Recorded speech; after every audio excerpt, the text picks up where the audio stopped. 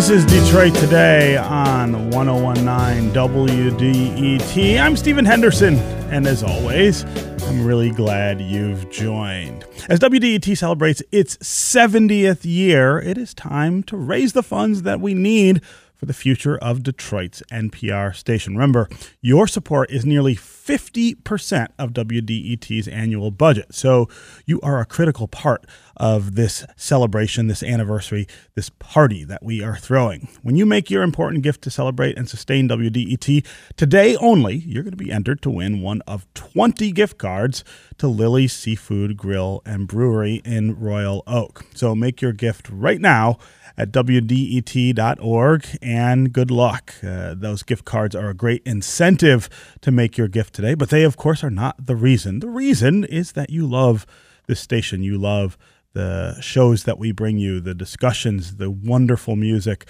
the experience of being part of WDET.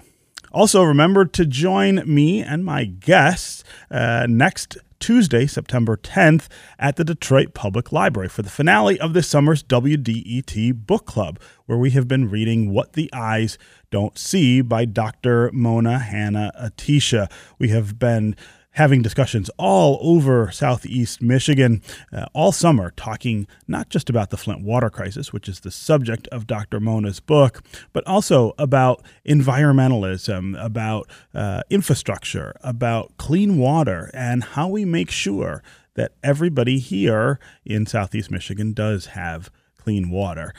So join us again September 10th at the Detroit Public Library for that finale. Dr. Mona is going to join us for that, as is Senator Jim Ananich, who represents the city of Flint. So that'll be a great discussion for you to be a part of as well. Okay, today we want to talk about the opioid crisis, and we're going to talk about a number of different facets of that crisis. So we're going to start by talking about the lawsuits that are being settled right now and what's going on with those settlements and what it means for the future of how we deal with the crisis. But a little later in the show, we're going to be joined by two people on the front lines of this issue. Somebody who is working with people who have substance abuse problems here in Wayne County, dealing with opioids and the opioid crisis. And then we're also going to talk with somebody who has struggled with drug use and tried to stay clean, somebody who really understands what the first-person kind of emotional perspective is on the opioid crisis. So let's start here. The Sackler family got rich selling the widely abused painkiller OxyContin. And now they're in negotiations with more than 2,000 cities, counties, states, and other organizations that have sued their company, Purdue Pharma. Those governments and other entities accuse the company and the Sackler family of starting and perpetuating the opioid crisis, which has killed more than 200,000 people in the last 20 years. Let's stop for a second and think about that number. 200,000 people over the last 20 years. That's about the population of Grand Rapids here in the state of Michigan. Now, reports last week revealed Purdue Pharma is offering $10 to $12 billion to settle these lawsuits. And under the settlement proposal, the Sacklers would give up control of their company and turn it into a trust. The main purpose of that trust would be to combat the consequences, the opioid crisis. Here to talk about that settlement is someone who has been following the issue really closely for a long time and reporting on it for the Washington Post. Lenny Bernstein is a reporter who covers health and medicine at the Washington Post. Lenny, welcome to Detroit Today. Thanks for having me. Mm-hmm. So you recently dug into this settlement proposal and reported it in the Post. Is that a big disappointment that the Sacklers are going to hold on to their vast fortune, even though they're going to give up control of their company? Is that a big disappointment to people who are hoping to see real justice in this case? I think a lot of people would answer that yes, because what the Sacklers have done very clearly in recent years is to transfer funds out of the company. So between 2008 and 2016, according to a lawsuit filed by the Massachusetts Attorney General, they transferred $4.3 billion out of the company into more personal accounts. We don't know exactly where it went. So the plaintiffs in these lawsuits have been insisting on at least some contribution from the Sacklers into the settlement. And right now, that's part of the negotiations. The Sacklers want to give back $3 billion. The plaintiffs want them to give more. And I think, to answer your first question about disappointment, it will depend on what the final number is. Yeah. So let's talk about the very idea of these lawsuits and this settlement. This reminds me, I think, a little of what we saw with big tobacco and the way in which they were held responsible for the public health crisis that they helped create. Is that a fair analogy here to what we're seeing with opioids? Very much so, and also to asbestos. Right. The states took the lead. They have been filing the lawsuits. There are 40-plus lawsuits in state courts around the country. The states have reasoned that they have the advantage in state courts. There's also more than 2,000 plaintiffs in a consolidated federal case in Cleveland that's supposed to start in October unless the settlement we were just talking about occurs. And those are mostly cities and counties, Native American tribes, hospitals, other groups that feel they were affected by this crisis. So the analogy to tobacco is quite fitting. And so what we saw with tobacco, I think, is a really sort of instructive example in terms of the effect that it had on public health. I mean, if you think about the way in which we think of cigarettes and smoking today versus before the massive lawsuits against tobacco companies, I mean, it's night and day. I mean, cigarettes don't enjoy any of the kinds of, I guess, favor that they did before. Is that possible with something like opioids, which is, of course, very different from tobacco? It's also addictive, but it seems that the effects of this have reached so much deeper into our culture even. Is it possible that this will be the turning point, I guess, for the whole idea of opioids as a public health menace?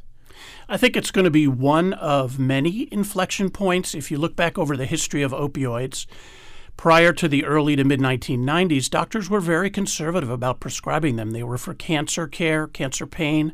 They were for end-of-life care. They were for post-surgical pain. Purdue was the leader in persuading doctors and the public that these could be taken for all kinds of aches and pains, back pain, knee pain, sprains. They gave them to pregnant women. And there was this whole wave of pain as the fifth vital sign that led to very liberal, very free prescribing of opioids. So then you saw the pendulum swinging way back. And it wasn't only Purdue, by the way. There were lots of other drug companies that were along for this ride, but Purdue sort of pioneered it.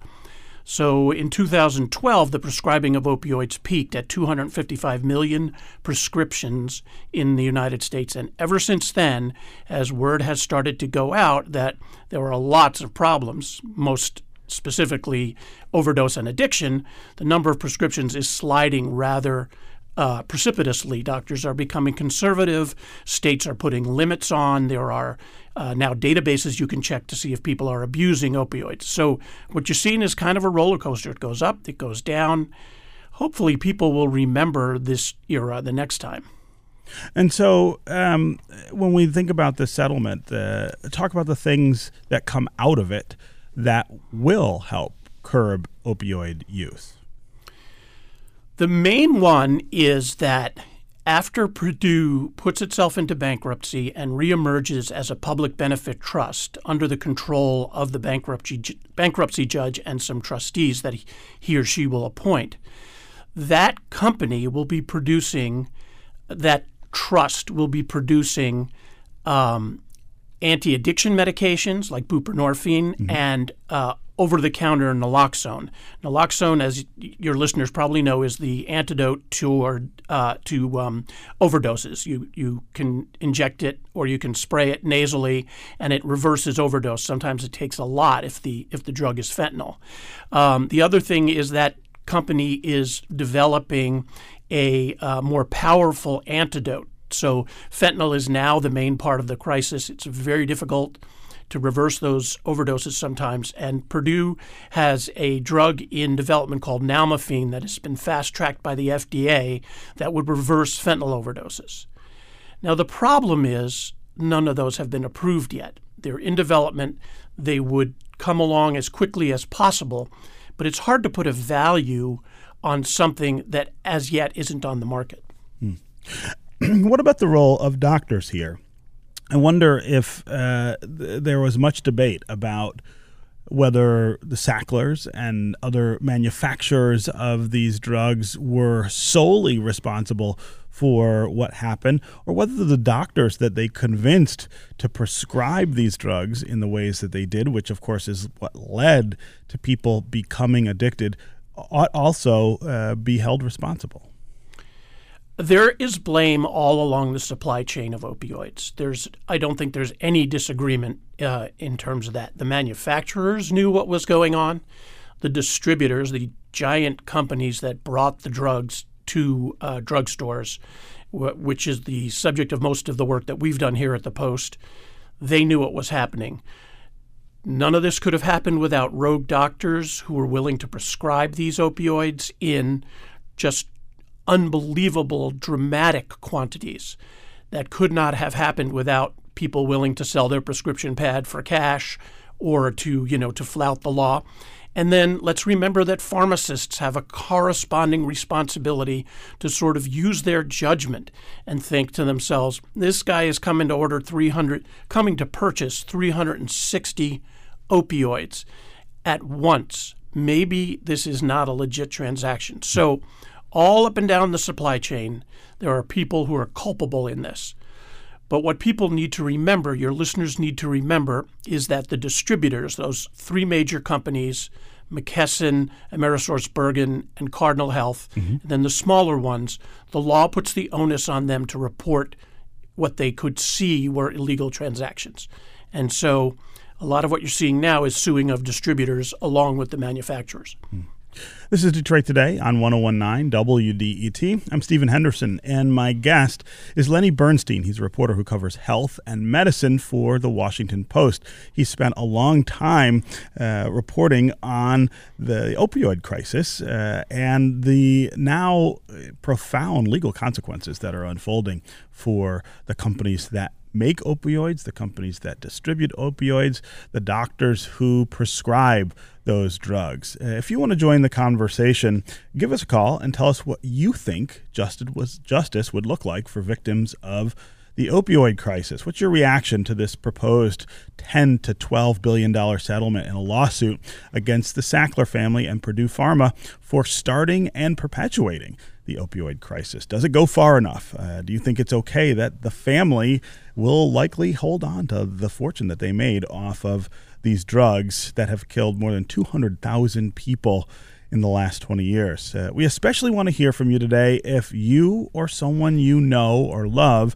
has been affected directly by the opioid crisis. What has that meant for you, your family, and your community? And what do you think ought to be done to correct it? What does justice look like here after such a massive public health crisis? Of course, here in the state of Michigan, we are not strangers to the idea of public health crises and the consequences that they visit on us and our loved ones. What do you think about this particular public health crisis, which is national and has, as I said a little earlier in the program, has really dug deeply into the culture here in the United States in a way that others have not? As always, the number on the phones is 313-577-1019. That's 313-577-1019. You can also go to the WDET Facebook page and put comments there, or you can go to Twitter and hashtag Detroit Today, and we will try to work you into the conversation. As always, again, we really want to hear from folks who are affected firsthand by this problem. Lenny, before I get to the phones, and they are, of course, already lighting up, talk about what will happen 4 victims of this crisis under this settlement. How, if you are somebody who was wrongly prescribed or overprescribed opioids, how do you benefit from this? Well, mainly you don't. This should not be viewed as a class action suit where thousands or tens of thousands or hundreds of thousands of people sue these companies. Mm-hmm. You arrive at a number, and then it gets divvied up among the affected. This is money that is going to go to cities and towns, to counties, to states, to Native American tribes, to some other groups, basically to spend on abating the crisis. How do you abate the crisis? Treatment. Lots of treatment facilities will open. So I suppose if you are a substance abuser or a family member is a substance abuser, maybe this settlement will help you get someone into treatment. It will pay for things like naloxone, the antidote that we mentioned. It will pay for things like foster care for kids whose families, whose parents can no longer take care of them. NAS babies, those are babies born dependent on opioids who have to be weaned very, very carefully off the drug because it can really harm them.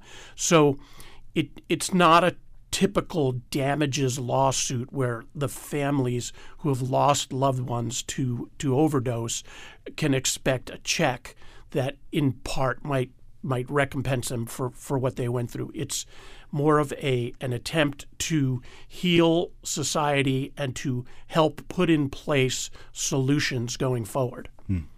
Again, 313-577-1019 is the number. Let's go to Mike in Detroit. Mike, welcome to the show. Hello, thanks for taking my call, Stephen. Mm-hmm. I wanted to know, does Mr. Bernstein see a correlation with the U.S. military occupying Afghanistan, where most, I believe, like 90% of the opium poppy plant is produced, and the rise in the supply of the opioids that are being distributed as drugs, and then just now, as the lawsuits are coming to fruition, we're announcing that the U.S. military is making steps to withdraw from Afghanistan. Well, Mike, that is a really interesting question.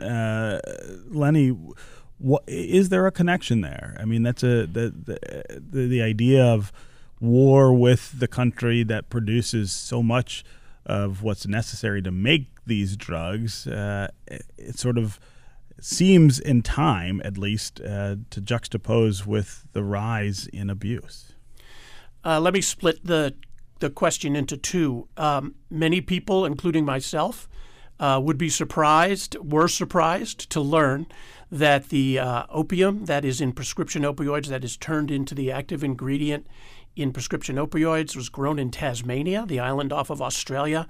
Johnson & Johnson brought over about 60% of the active ingredient used in drugs that were distributed in Oklahoma. That came out during the Oklahoma trial that just concluded a little while ago.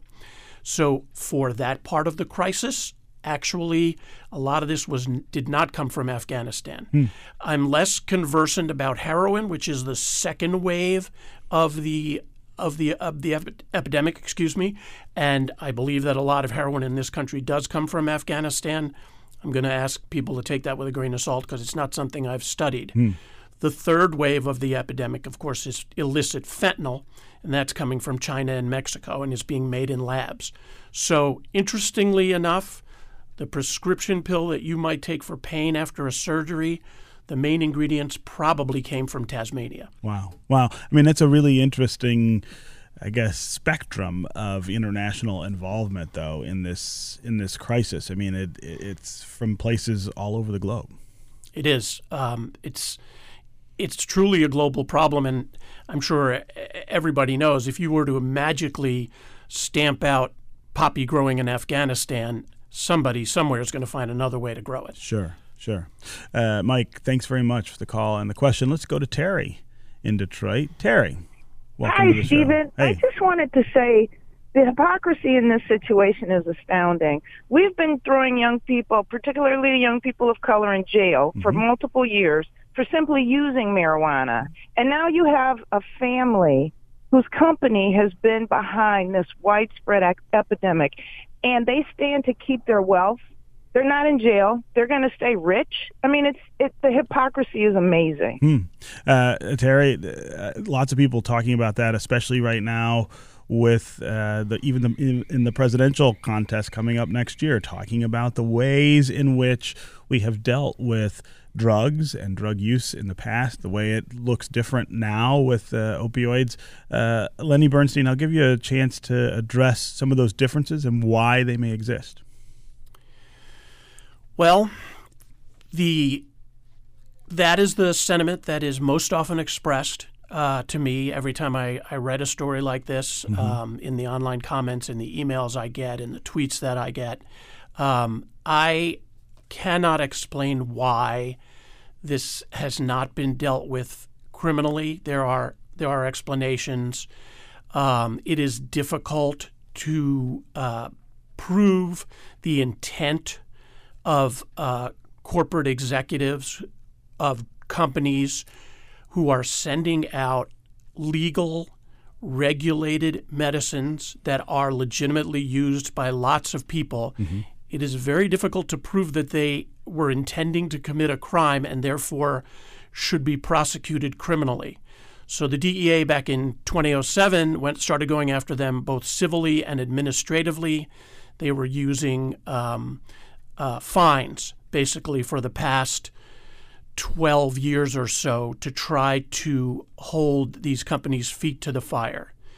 Just in the past 3 months, 2 different U.S. attorneys, one in Ohio and one in New York, have brought criminal charges against 2 small to medium-sized drug distributors. Those are the companies that bring the pills from the manufacturers to the pharmacies. That's the first time we've seen this in the entire epidemic. And I believe you will see it more, and I believe that you will see it against some of the larger companies, because I think these U.S. attorneys are starting to recognize that civil penalties are not sending the message they want to send. And I think you will see some of these guys facing jail terms. Really? Some of the manufacturers, some of the doctors, some of the distributors, where along the right chain? Now, yes, right now it is the distributors, the executives of the companies that move the drugs from the manufacturers to the pharmacies. But I believe that's going to spread. I don't know if you will see a Sackler in handcuffs. I mean, that's way, way, way down the road if it ever happens. But there are criminal charges pending against 3 executives from 2 different companies. Okay, Lenny Bernstein, reporter with the Washington Post who covers health and medicine. It was really great to have you here to kick off this conversation on Detroit Today. Thanks for being with us. Thank you so much. Yeah. All right, when we come back, we're going to sit down with a woman who oversees Wayne County's efforts to curb opioid abuse and talk with her about her efficacy of medically assisted treatment. We are also going to talk with somebody who is struggling with drug use and to stay drug-free. We also want to keep you on the phones. Lots of people obviously want to weigh in on this subject. Colin and Macomb, Bernadette and Redford, Mary Ellen and Grosse Pointe, Dan and Clarkston, Michael and Ferndale. We'll get to you as well. If you want to join them, 313-577-1019 is the number. We'll be right back with more Detroit Today.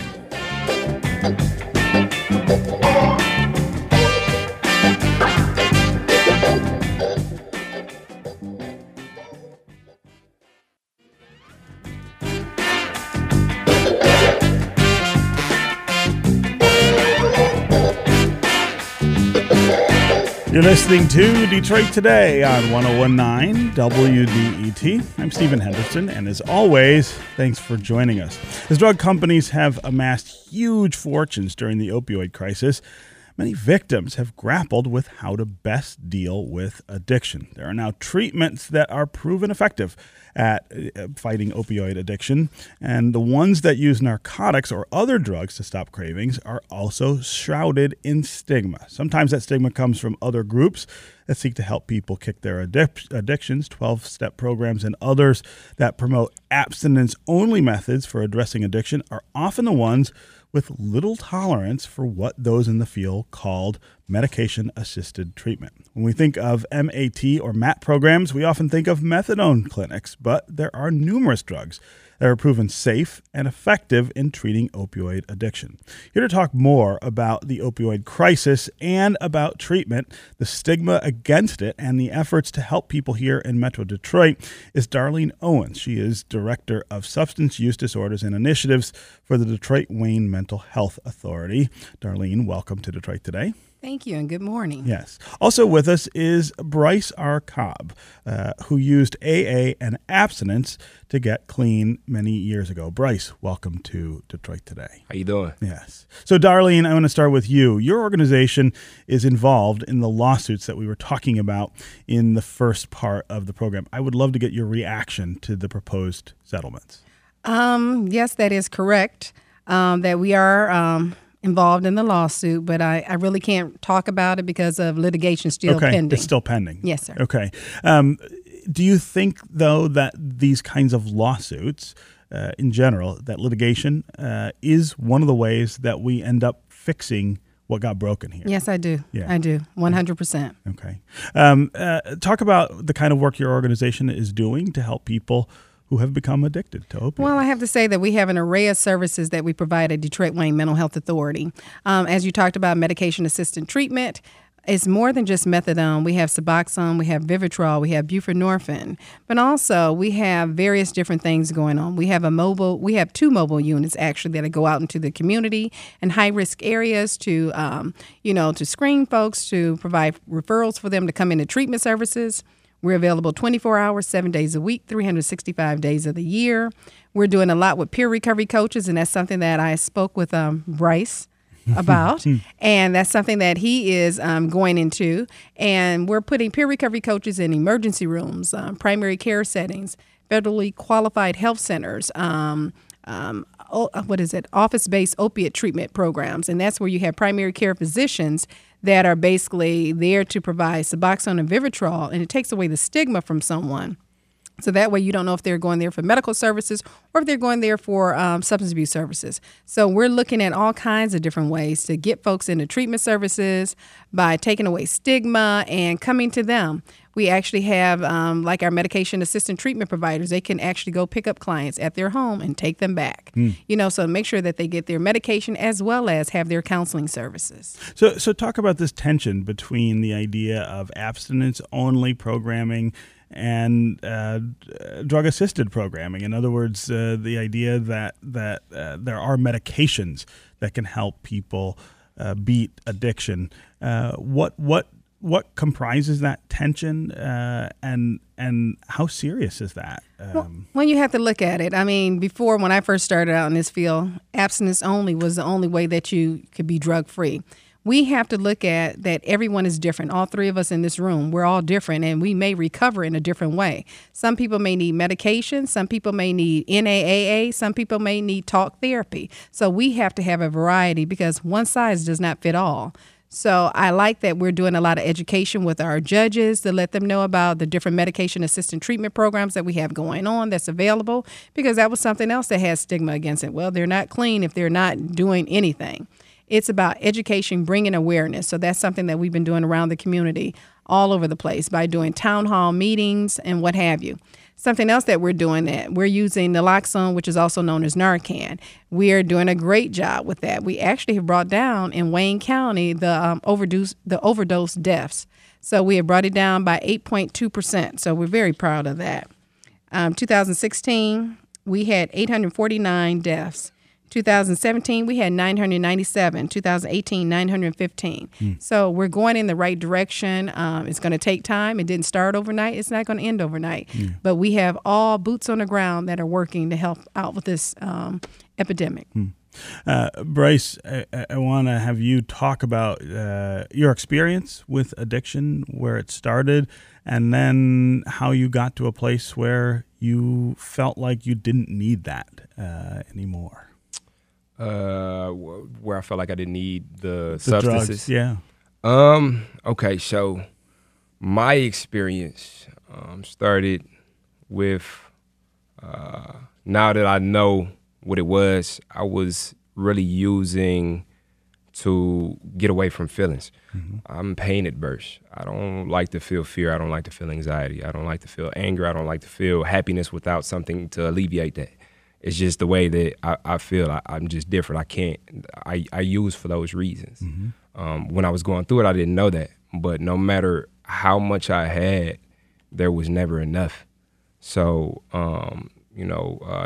to skip the super long story, it just had got to a point to where I reached a level of desperation. I didn't want to die necessarily, but I didn't want to live. And it was just this area of restlessness, irritability, and discontent, and I didn't know what to do. And through a set circumstances, I was able to get into treatment. At that time, I was employed at Ford Motor Company, and they had a section where I can go and talk to somebody, and they helped me get into Maple Grove. And I went and I checked into rehab, and that's where I was introduced to, a lot of treatment things. But the thing that has been able to help me maintain my sobriety is a 12-step, and that's where I was introduced to those programs. And they gave me the statistics and told me that when I got out of treatment, that the first thing I do is should hit a meeting on the first day, and it would up your chances of maintaining sobriety a certain percentage. And I'm like, okay. So I got out that day and I went to a meeting, and that ended up being my home group. This was 6 years ago. Can you talk more about, I guess, the point at which you decided you needed to go and seek treatment? What was it about that moment that sent you in a different direction? Well, for me, my substance usage, I was using a lot of prescription pills, Vicodin, Xanax, mixing it with alcohol. And there were some things that were happening, but I'm not sure. I've never had a DUI. I never really got caught for things related to substance abuse. It was just the desperation on the inside of me. I got 2 kids. I've been a dad since I was 15, and not being able to give my daughter a bath, the frustration with myself with not being able to show up anywhere without having something. I used to have this, the thing that came to my mind towards the end was I'm a shell of a man. I would start the day out and I would have a handful of, prescription pills. And it's like, I'm not me if I don't do this. And I would say, I don't want to do this, but I would do it anyway because I knew that's what I needed to be able to be anybody. A lot of people, I would see them wake up in the morning and they would wake up and go about their day, and I would be jealous. Because it's like, I can't wake up and go about my day. I had to get right first, if that makes any sense. Mm-hmm. So it had got to a point to where I didn't know anything about treatment. I didn't know anything about 12-step. I had no awareness of any of these things, but I knew I needed something. So maybe it was a month of kind of just reaching out. First, I went to my primary care physician and told her, like, look, something's going on. I don't know what it is, but something's going on. And I don't know if it was different. I don't believe we had the resources that we have now then, because my primary care physician was like, it sounded like you got this, and gave me a sheet of paper and said, do this. And I didn't want to do any of that. I just needed help, but I didn't know what type of help I needed. So it took a good 5 or 6 times of me just reaching out and letting somebody know, look, I don't know what's going on, but something's not right.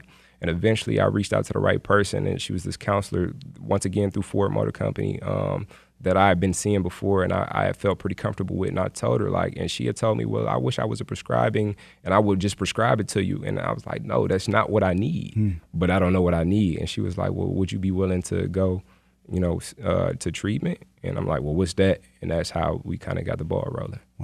Wow. We're talking about opioid addiction and fighting opioid addiction here in Southeast Michigan.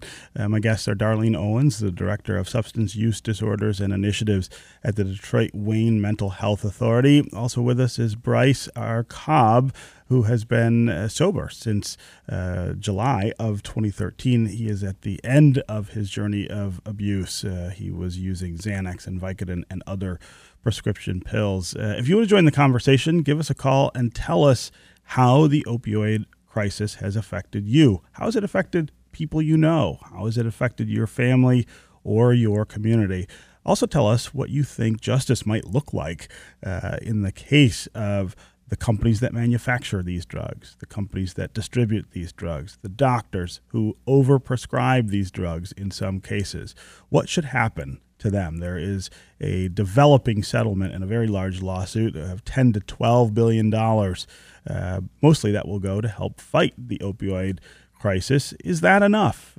Should there be criminal charges that follow this settlement? As always, the number on the phones is 313-577-1019. That's 313-577-1019. You can also go to the WDET Facebook page and put comments there, or go to Twitter and hashtag Detroit Today, and we'll work you into the conversation. Let's go to Colin in Macomb. Colin, welcome to the show. Hi. Hi.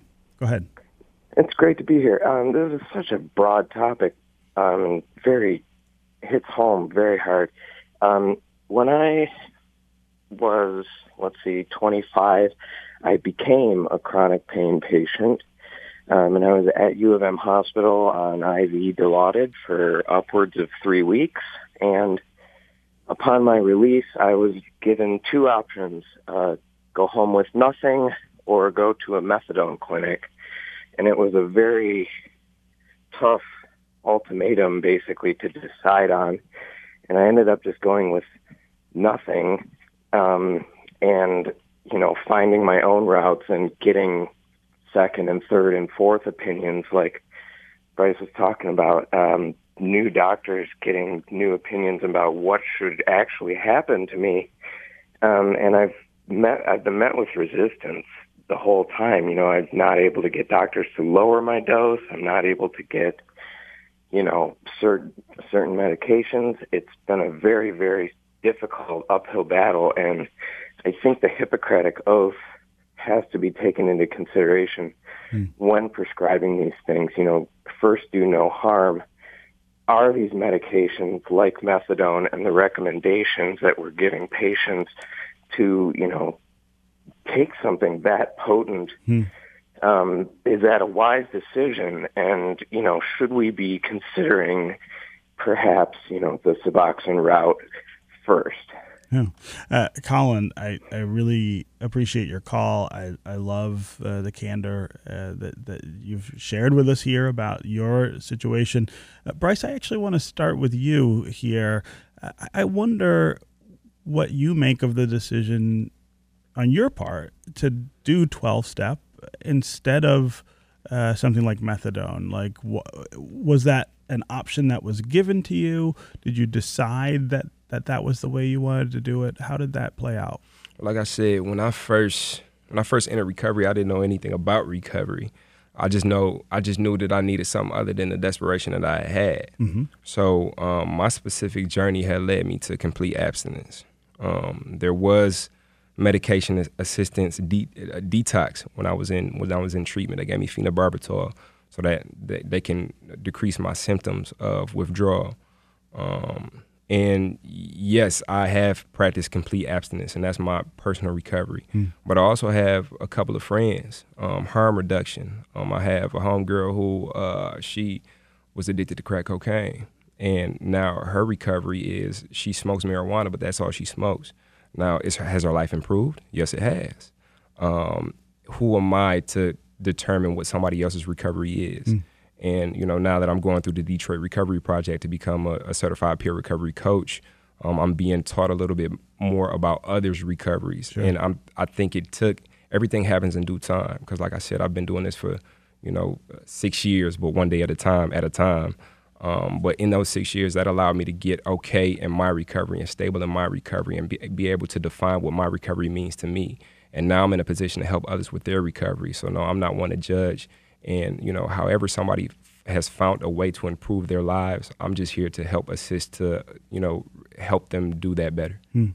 Yeah. Darlene, talk about what Colin's sort of raising here in terms of the choices that we try to make about how people can recover. Well, at Detroit Wayne Mental Health Authority, we believe in choice. And so what we try to do is when we engage you in medication-assisted treatment, you work with a physician, And that's something that the two of you work together. It's not about what we want. It's about what you want to do. And what will work for you. Exactly. Because like I said, everyone is different. So if methadone is appropriate for you, that's something that you and the physician would go through, or if Suboxone would be great, or Vivitrol. So that's why we're offering different options and to see what is best for that individual. And some people, like you said, may not want to do any type of medication, and that's fine. And that's why we have various talk therapy. We have outpatient, intensive outpatient with domicile. We have withdrawal management programs, formerly called detox programs. We have residential services. We have recovery housings. We use acupuncture because acupuncture actually decreases cravings. So we look at a variety of different things. We also have spirituality, faith-based. We believe in that as well. It's whatever works for that individual. So it's not one-stop shop. I mean, it is one-stop shopping. We have that broad array of services that that individual can utilize. So that's something that we do. But it's basically with that individual talking with that physician on what best works for that person. And guess what? If that doesn't work, we'll try something else. Exactly. Right? Stay at it. Exactly. Okay, we're going to take another quick break, and when we come back, we'll continue our conversation about the opioid crisis and its effects here in Southeast Michigan. Stay with us, and stay with us on the phone. Sammy in Dearborn Heights, Mary Ellen in Grosse Pointe, Dan in Clarkston, Michael in Ferndale. We'll get to you as well if you want to join them. 313-577-1019 is the number. We'll be right back with more Detroit Today.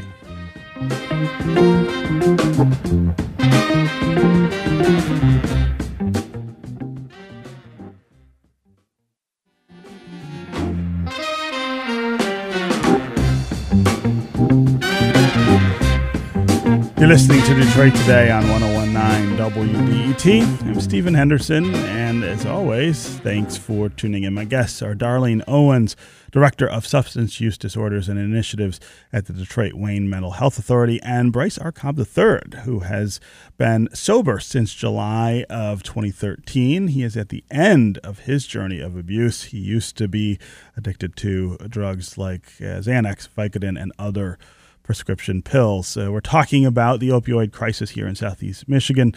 We talked earlier about the massive settlement that is unfolding nationwide with the Sackler family, which manufactures opioids and is somewhat responsible, according to the law at least, for the things that we're seeing in our communities.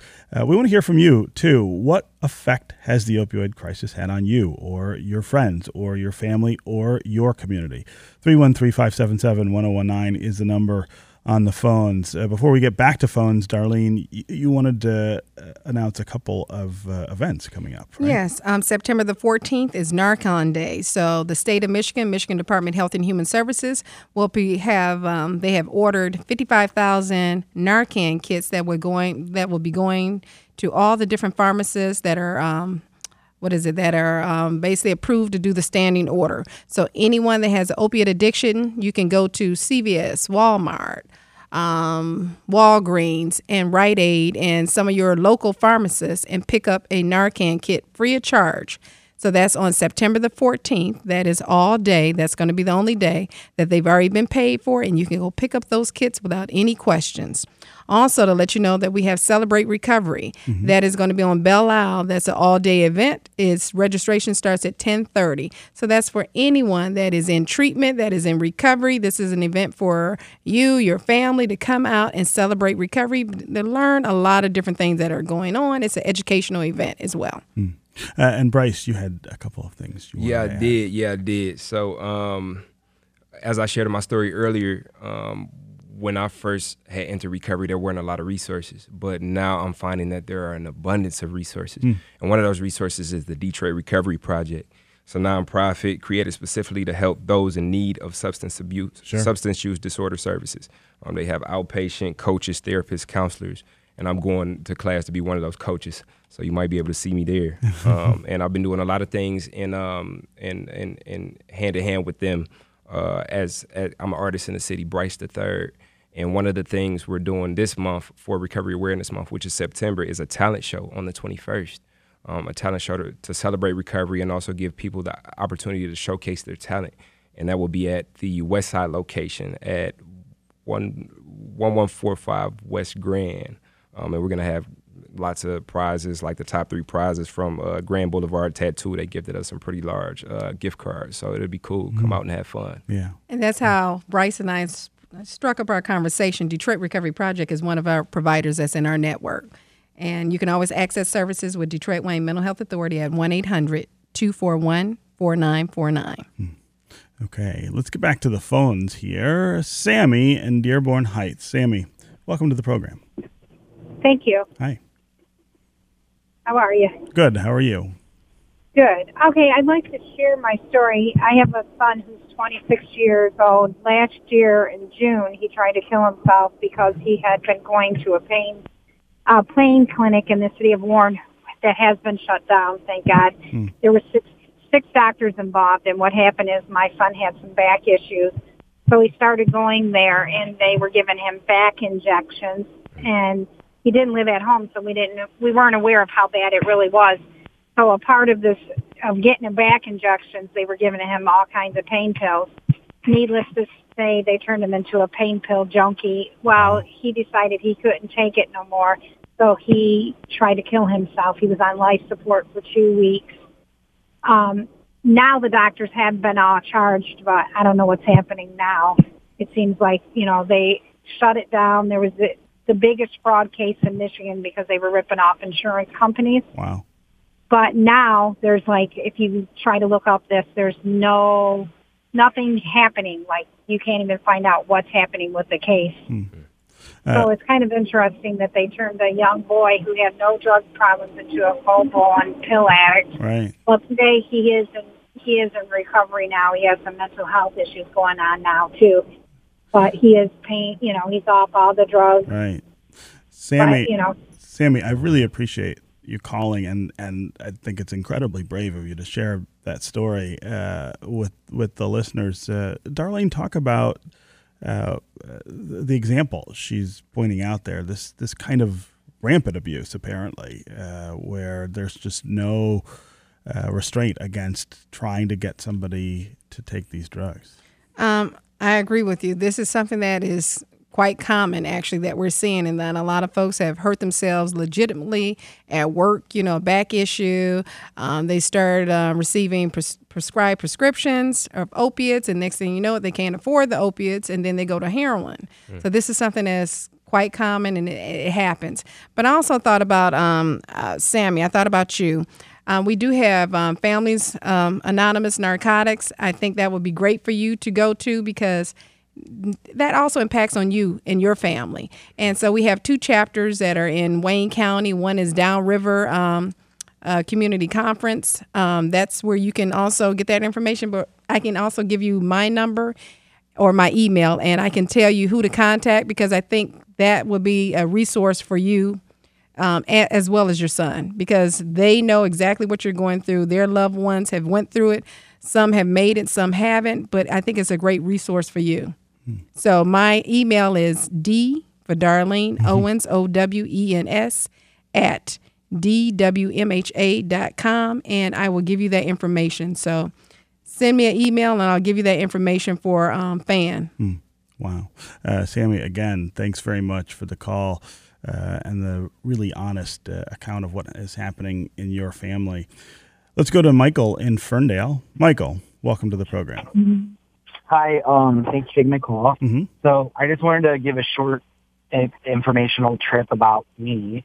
My mom was clinically addicted to painkillers. She was prescribed them by a physician, and she was given them regularly.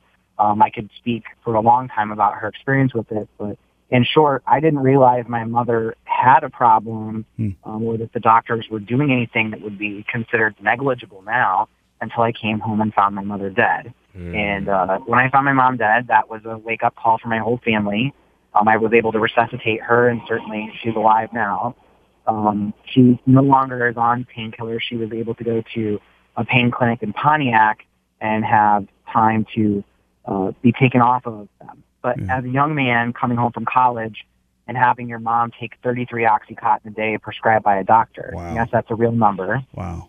And thinking that's normal, I think that more people should understand that somebody you know or somebody you see is addicted, and they're not addicted like a junkie on the street. There's a lot of people you go to church with, you see at the grocery store, who are addicted, and they deserve the same dignity and respect, just like a junkie deserves dignity and respect. Right, Michael. You know, Michael, I really appreciate the call and again the incredible candor about that. I don't mean to cut you off, but we are going to run out of time. Darlene, before we go, one of the things I was trying to do here with the calls was highlight how this is everywhere. We've heard from people all over the metro area. I know you work in Wayne, but this is a problem everywhere here in Southeast Michigan. Right now, it's 10 prepaid inpatient health plans that cross the entire state of Michigan. We all have the same mission. We all want to get people into treatment services as quickly as possible. You can go on Michigan Department of Health and Human Services and find out all of our names and numbers. For us, it is Detroit Wayne Mental Health Authority, the public safety net right here in Wayne County. But Oakland County has the same thing, Macomb County, Mid-State. So we have coverage. Yes, you can. Okay, Darlene Owens and Bryce R. Cobb III, thanks very much for being here on Detroit Today. Thank you. Thank you. That's going to do it for me. I'll be back tomorrow. I hope you will too. This is 1019 WDET, Detroit's NPR station, your connection to news, music, and conversation. We'll talk again tomorrow.